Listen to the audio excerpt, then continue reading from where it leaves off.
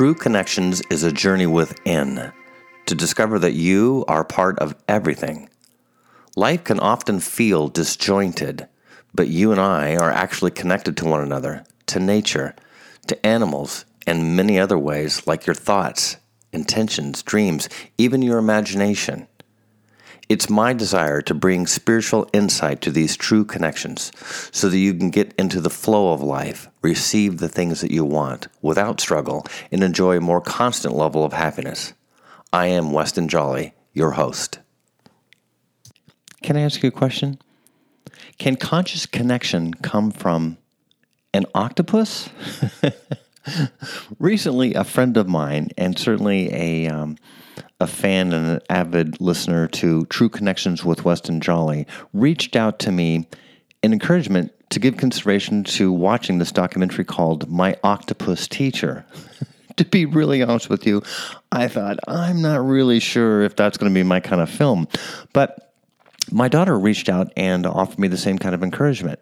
Interestingly enough, she didn't watch the film, but she had heard about it and wanted to encourage me to give it a watch to see if it would be something that I would be drawn to. So, with a certain amount of reluctance, I did. And the story is quite simple. It's about a cameraman who gets burned out with his life and retreats to the sea to escape. And during his time away from his hectic life as a cameraman, editing and traveling the world, he discovers an octopus as he's scuba diving in what he calls a forest of seaweed. What's unusual about My Octopus Teacher is the connection between a clever octopus and a wandering man in search of something greater. If you've seen the documentary on Netflix, then you'll understand exactly how many of the points I'm referencing. For those of you who haven't seen the film, be forewarned that some of what I will say may spoil your seeing the film for the first time or the documentary. And of course, this isn't my intention. My purpose is to highlight the most incredible part of this life, which of course is way beyond the documentary. My question is, can you find conscious connection in nature? I'm not really concerned about offering you a scientific thesis or manifest as such, but I'm encouraging you to listen with some intention to the incidents that I'm going to recall or reflect with regards to nature's constant conscious connection. Recently on Facebook, I posted how Enzo Miorca, an Italian world record freediver, experienced some really cool experiences with some wild dolphins. This is what he shared. Quote, "Years ago, while we were diving, a male dolphin guided my daughters, Rosanna and Patrizia, and myself, almost leading us by our hands, and gave us the chance to save a female dolphin who was tangled up in the meshes of a swordfish net. I maintain that his brainwaves influenced our minds. What is for certain is that our arms were the stretcher by which means we carried that poor, exhausted animal, racked by contractions, to the surface. As soon as she was on the surface, after breathing out foam and blood, she gave birth to a dolphin calf under the watchful eyes of her mate. The little one was led to his mama's nipples by gentle strokes of the adult dolphin's beak. I'd like to think that on that day, we reunited a family." End quote. So how does a dolphin use brainwaves to influence Enzo and his daughter's mind to participate in some heroic act? Is it consciousness? Dolphins and whales, in more recent times, if we can call it that, are known for being more conscious mammals of the sea. But what about an octopus? Is it possible that an octopus, any old octopus, can extend a connection from nature? In the story of My Octopus Teacher, does Craig Foster, the scuba diver needing a break from his life, really create a connection with a wild octopus? If you watch the documentary or the film, you'll come to the obvious conclusion, yes. And I'd like to spend a minute to talk about how. Everyone wants to know how to connect and how to create conscious connection.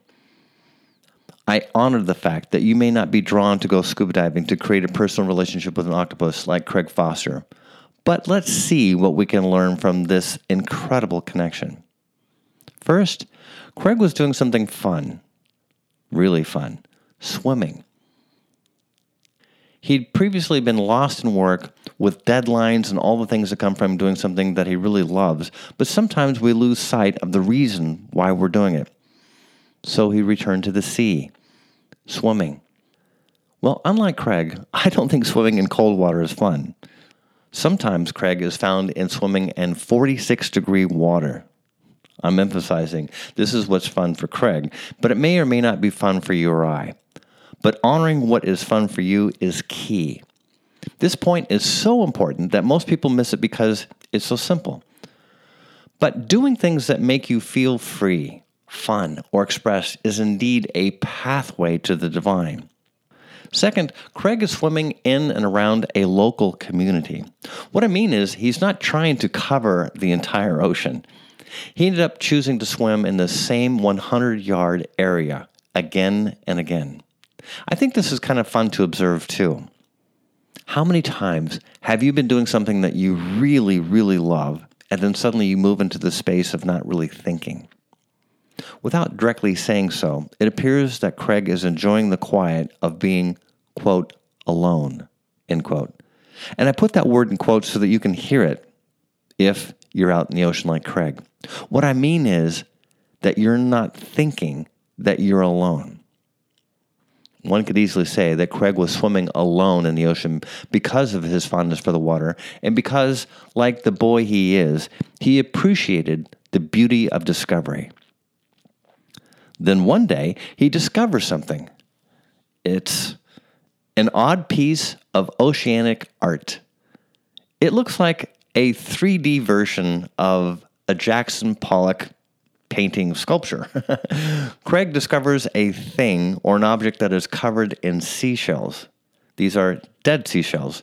So the fact that they're adhered to something that is covered in seashells is interesting. And then it moves. It has life. Remember, Craig is scuba diving, so he can only hold his breath for a certain amount of time. And after taking a breath and coming back down to figure out what he's actually discovered, again, this 3D art project, and it having moved, it has locomotion. But what is it? You can almost hear Craig as he's thinking that question. What is it? As your guide to this adventure, I need to highlight that when we discover something, you could easily switch this thought to you being shown something. So allow me with this understanding to switch that Craig was being presented something. It actually would take him some time to understand what he was actually shown in the very beginning. This, again, 3D moving piece of art. When we're too busy chasing our dreams through never-ending tasks, we often miss the very things that are presented before us. Nature is very clever about this. It's always there. But it's never, ever pushy or forcing some conscious connection upon you. But it is there. The universe is like this. It never forces us to feel, see, or comprehend anything spiritual, but it's always there. Could I say consciously aware? Okay, back to our story. After a new breath, Craig sees the seashell jalopy move. Then suddenly the shells are dropped, and almost like alchemy, the shells are replaced in a puff of smoke with an octopus swimming away at full speed. Craig, the boy-like discoverer, follows the octopus to a rock assumed to be his home, in which the 8-legged creature disappears underneath the rock. Even more importantly is how the octopus changes its skin coloration and even its skin texture to match the rock homogeneously. This is the end of Craig's first swimming lesson. But like the powerful seed of an acorn, a seed has been deposited in Craig's mind. The third thing is to observe about nature is its constant invitation to consciously connect. Every day, as in every day, Craig goes into the cold waters to watch his new discovery of this wild octopus of the sea. If you're listening, and I know that you are, then you've already heard me say that nature is begging you to observe it. If you want to continue to apply the spiritual equivalent, then you must understand that the universe is begging for you to observe it. So Craig starts documenting the habits of this one particular octopus. Imagine swimming every day to look and just find this one octopus every day. That's what Craig's doing. But what's he looking for, you may ask? Hang in there. You'll find out. In time, the octopus recognizes Craig as a middle-sized, middle-aged white man swimming with super long and narrow black diving fins, scuba mask, and breathing tube, and that Craig isn't a predator. It's amazing, but you can actually see the octopus keep all 7 legs securely attached to home base, the rock, and reach out with a leg with its many tentacles to see who or what Craig is if he's not a predator.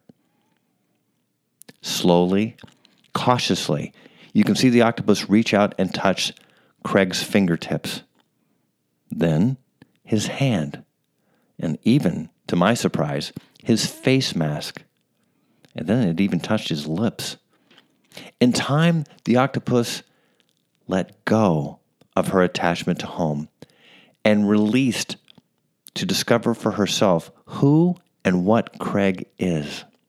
For me, if I were an octopus, I may wonder many things too, right?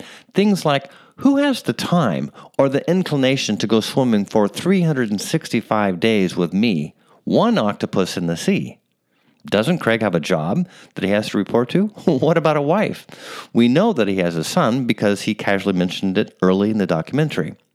From the perspective of an octopus, doesn't Craig have something better to do than come out and swim in the same 100-yard kelp forest near Simonstown in the Cape of South Africa? Good questions for an octopus to ask. And frankly, anyone else watching the film or listening to this story now. It's easy to watch an 84-minute documentary that took 10 years to make after swimming in the ocean every day for a whole year trying to find this one female octopus. The fourth thing that we observe is that the octopus reaches back and extends Craig an invitation. As much as Craig is being touched by the octopus is feeling out Craig too. As more time evolves, the octopus begins to release all of her attachments from the rock and surrounds all of her legs around Craig's hand. The picture of this is really hard to imagine, but this film captures it all. Well, it does capture the film and the imagery perfectly, but there's something to see or to observe that the film doesn't or can't capture, and that's Craig's energy. You can deduce that something is happening that would allow a single wild octopus of the sea to reach out intimately and even vulnerably like this, but the film really can't capture it. You can feel it. If you can hear and listen to my voice right now, then you can feel this connection. This is the spiritual connection of nature. And yes, it's conscious. Let me continue talking about this energy. Another trip to the sea, and Craig and his female octopus continue their relationship. Craig, needing a breath, goes softly to the surface to get the required air his lungs so desperately crave and need, as the octopus rides comfortably all the way to the surface, something that Craig didn't think that would take place, that he thought for sure that the octopus would let go. You could say that it was a true display of trust. This is a key word. Nature does trust us. The more that we become at one with us, trust begets connection. As you will witness here, connection of the most conscious and spiritual kind.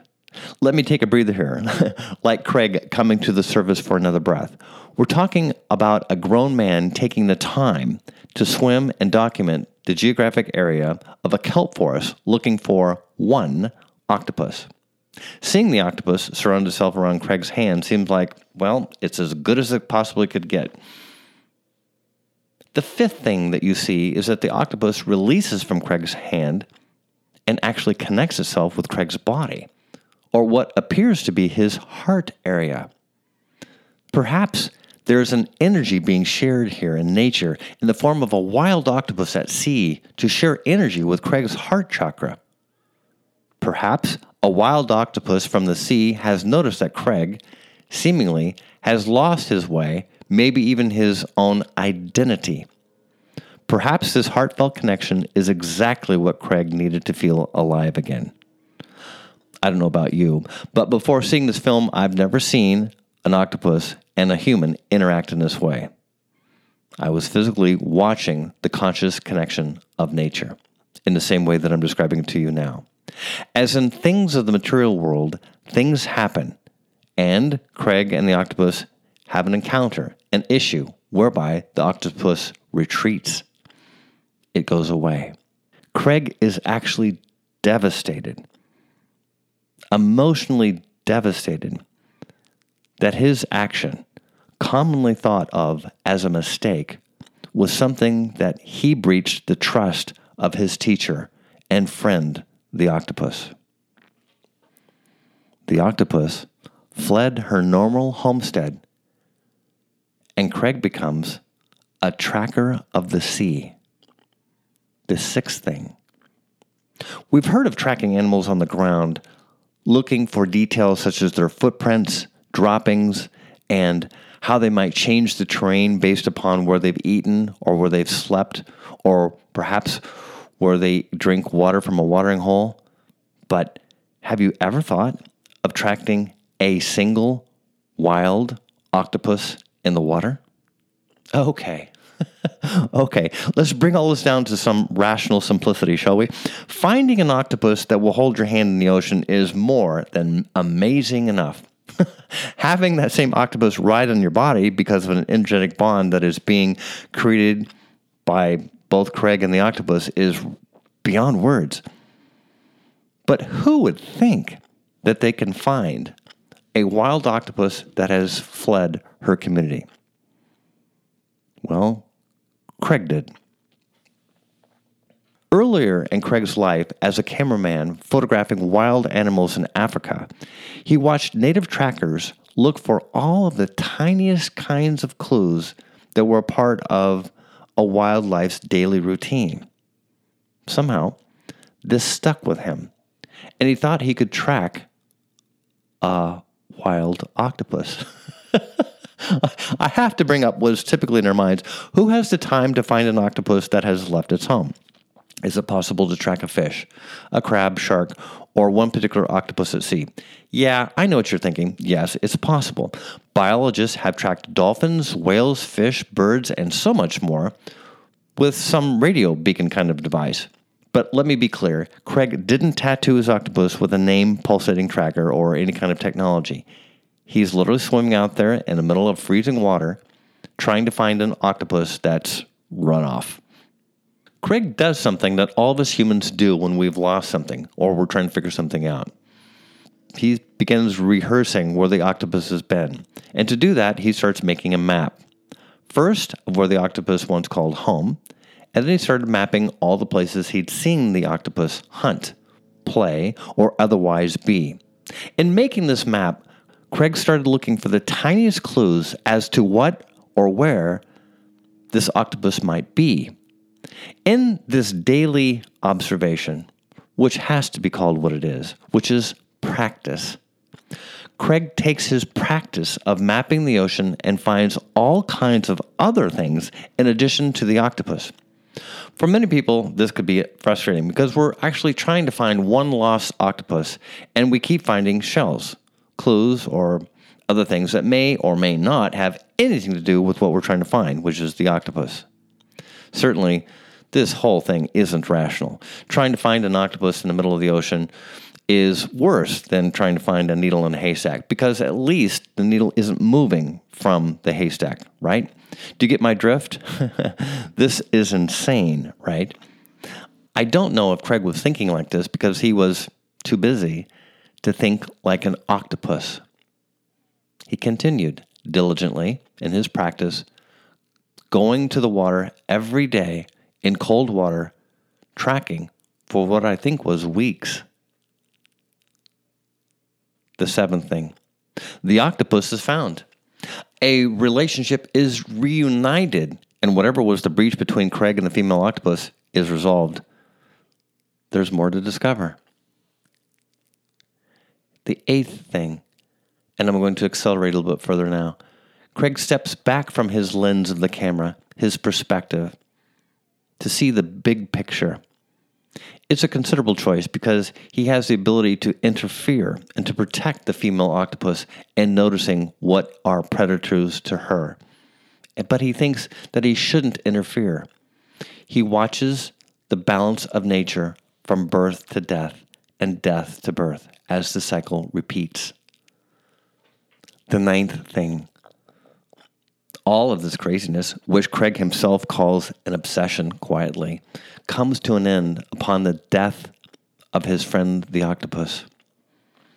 Craig realizes that the shell-like thing, the 3D art, mobile, a Jackson Pollock sculpture, was actually the end of an octopus's life. That was the first thing that he saw.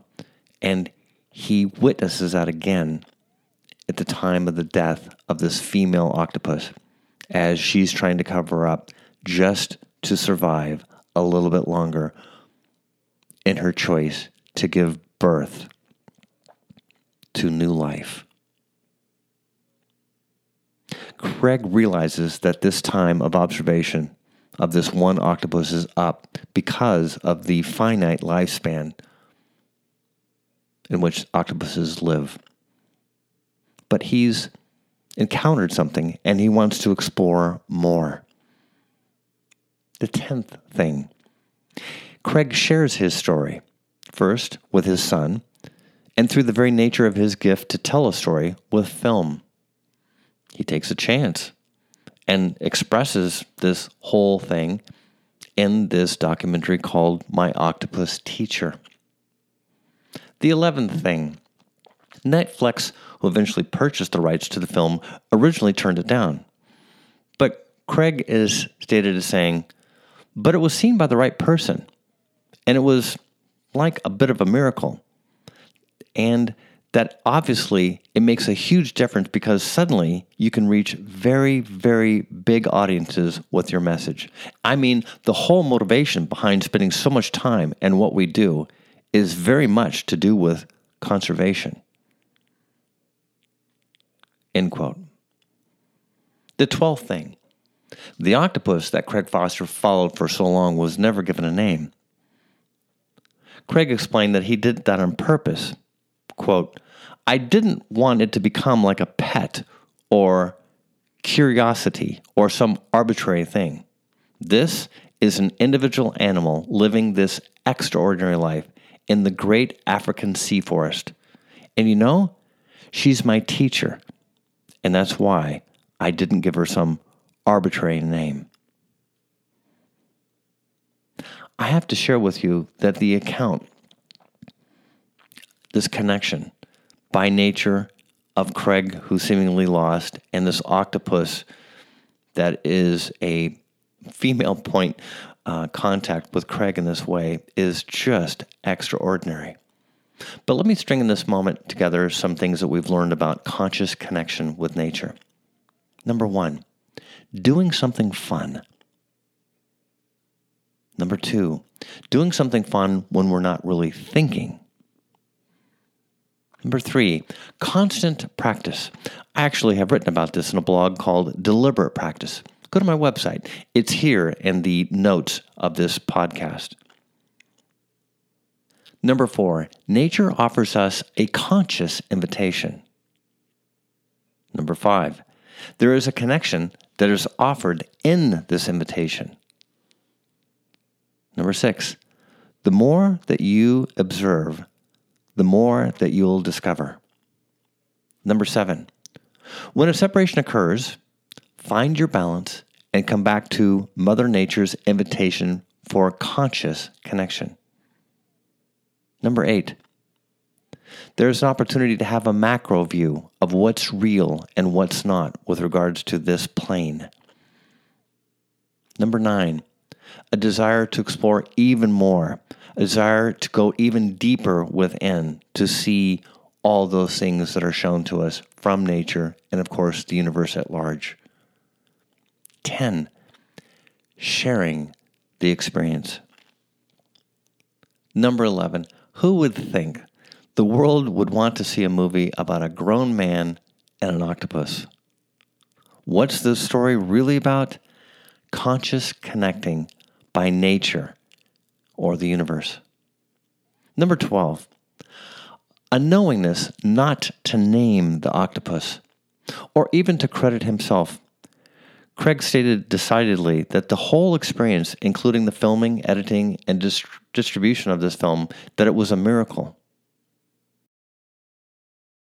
Maybe that's all we need. More conscious connection with nature. To see the emotional, marvelous conscious connection in and around us.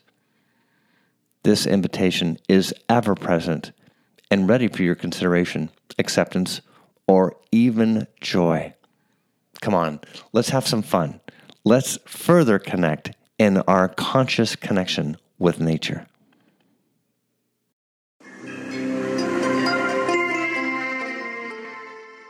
For us to make true connections, we have to engage.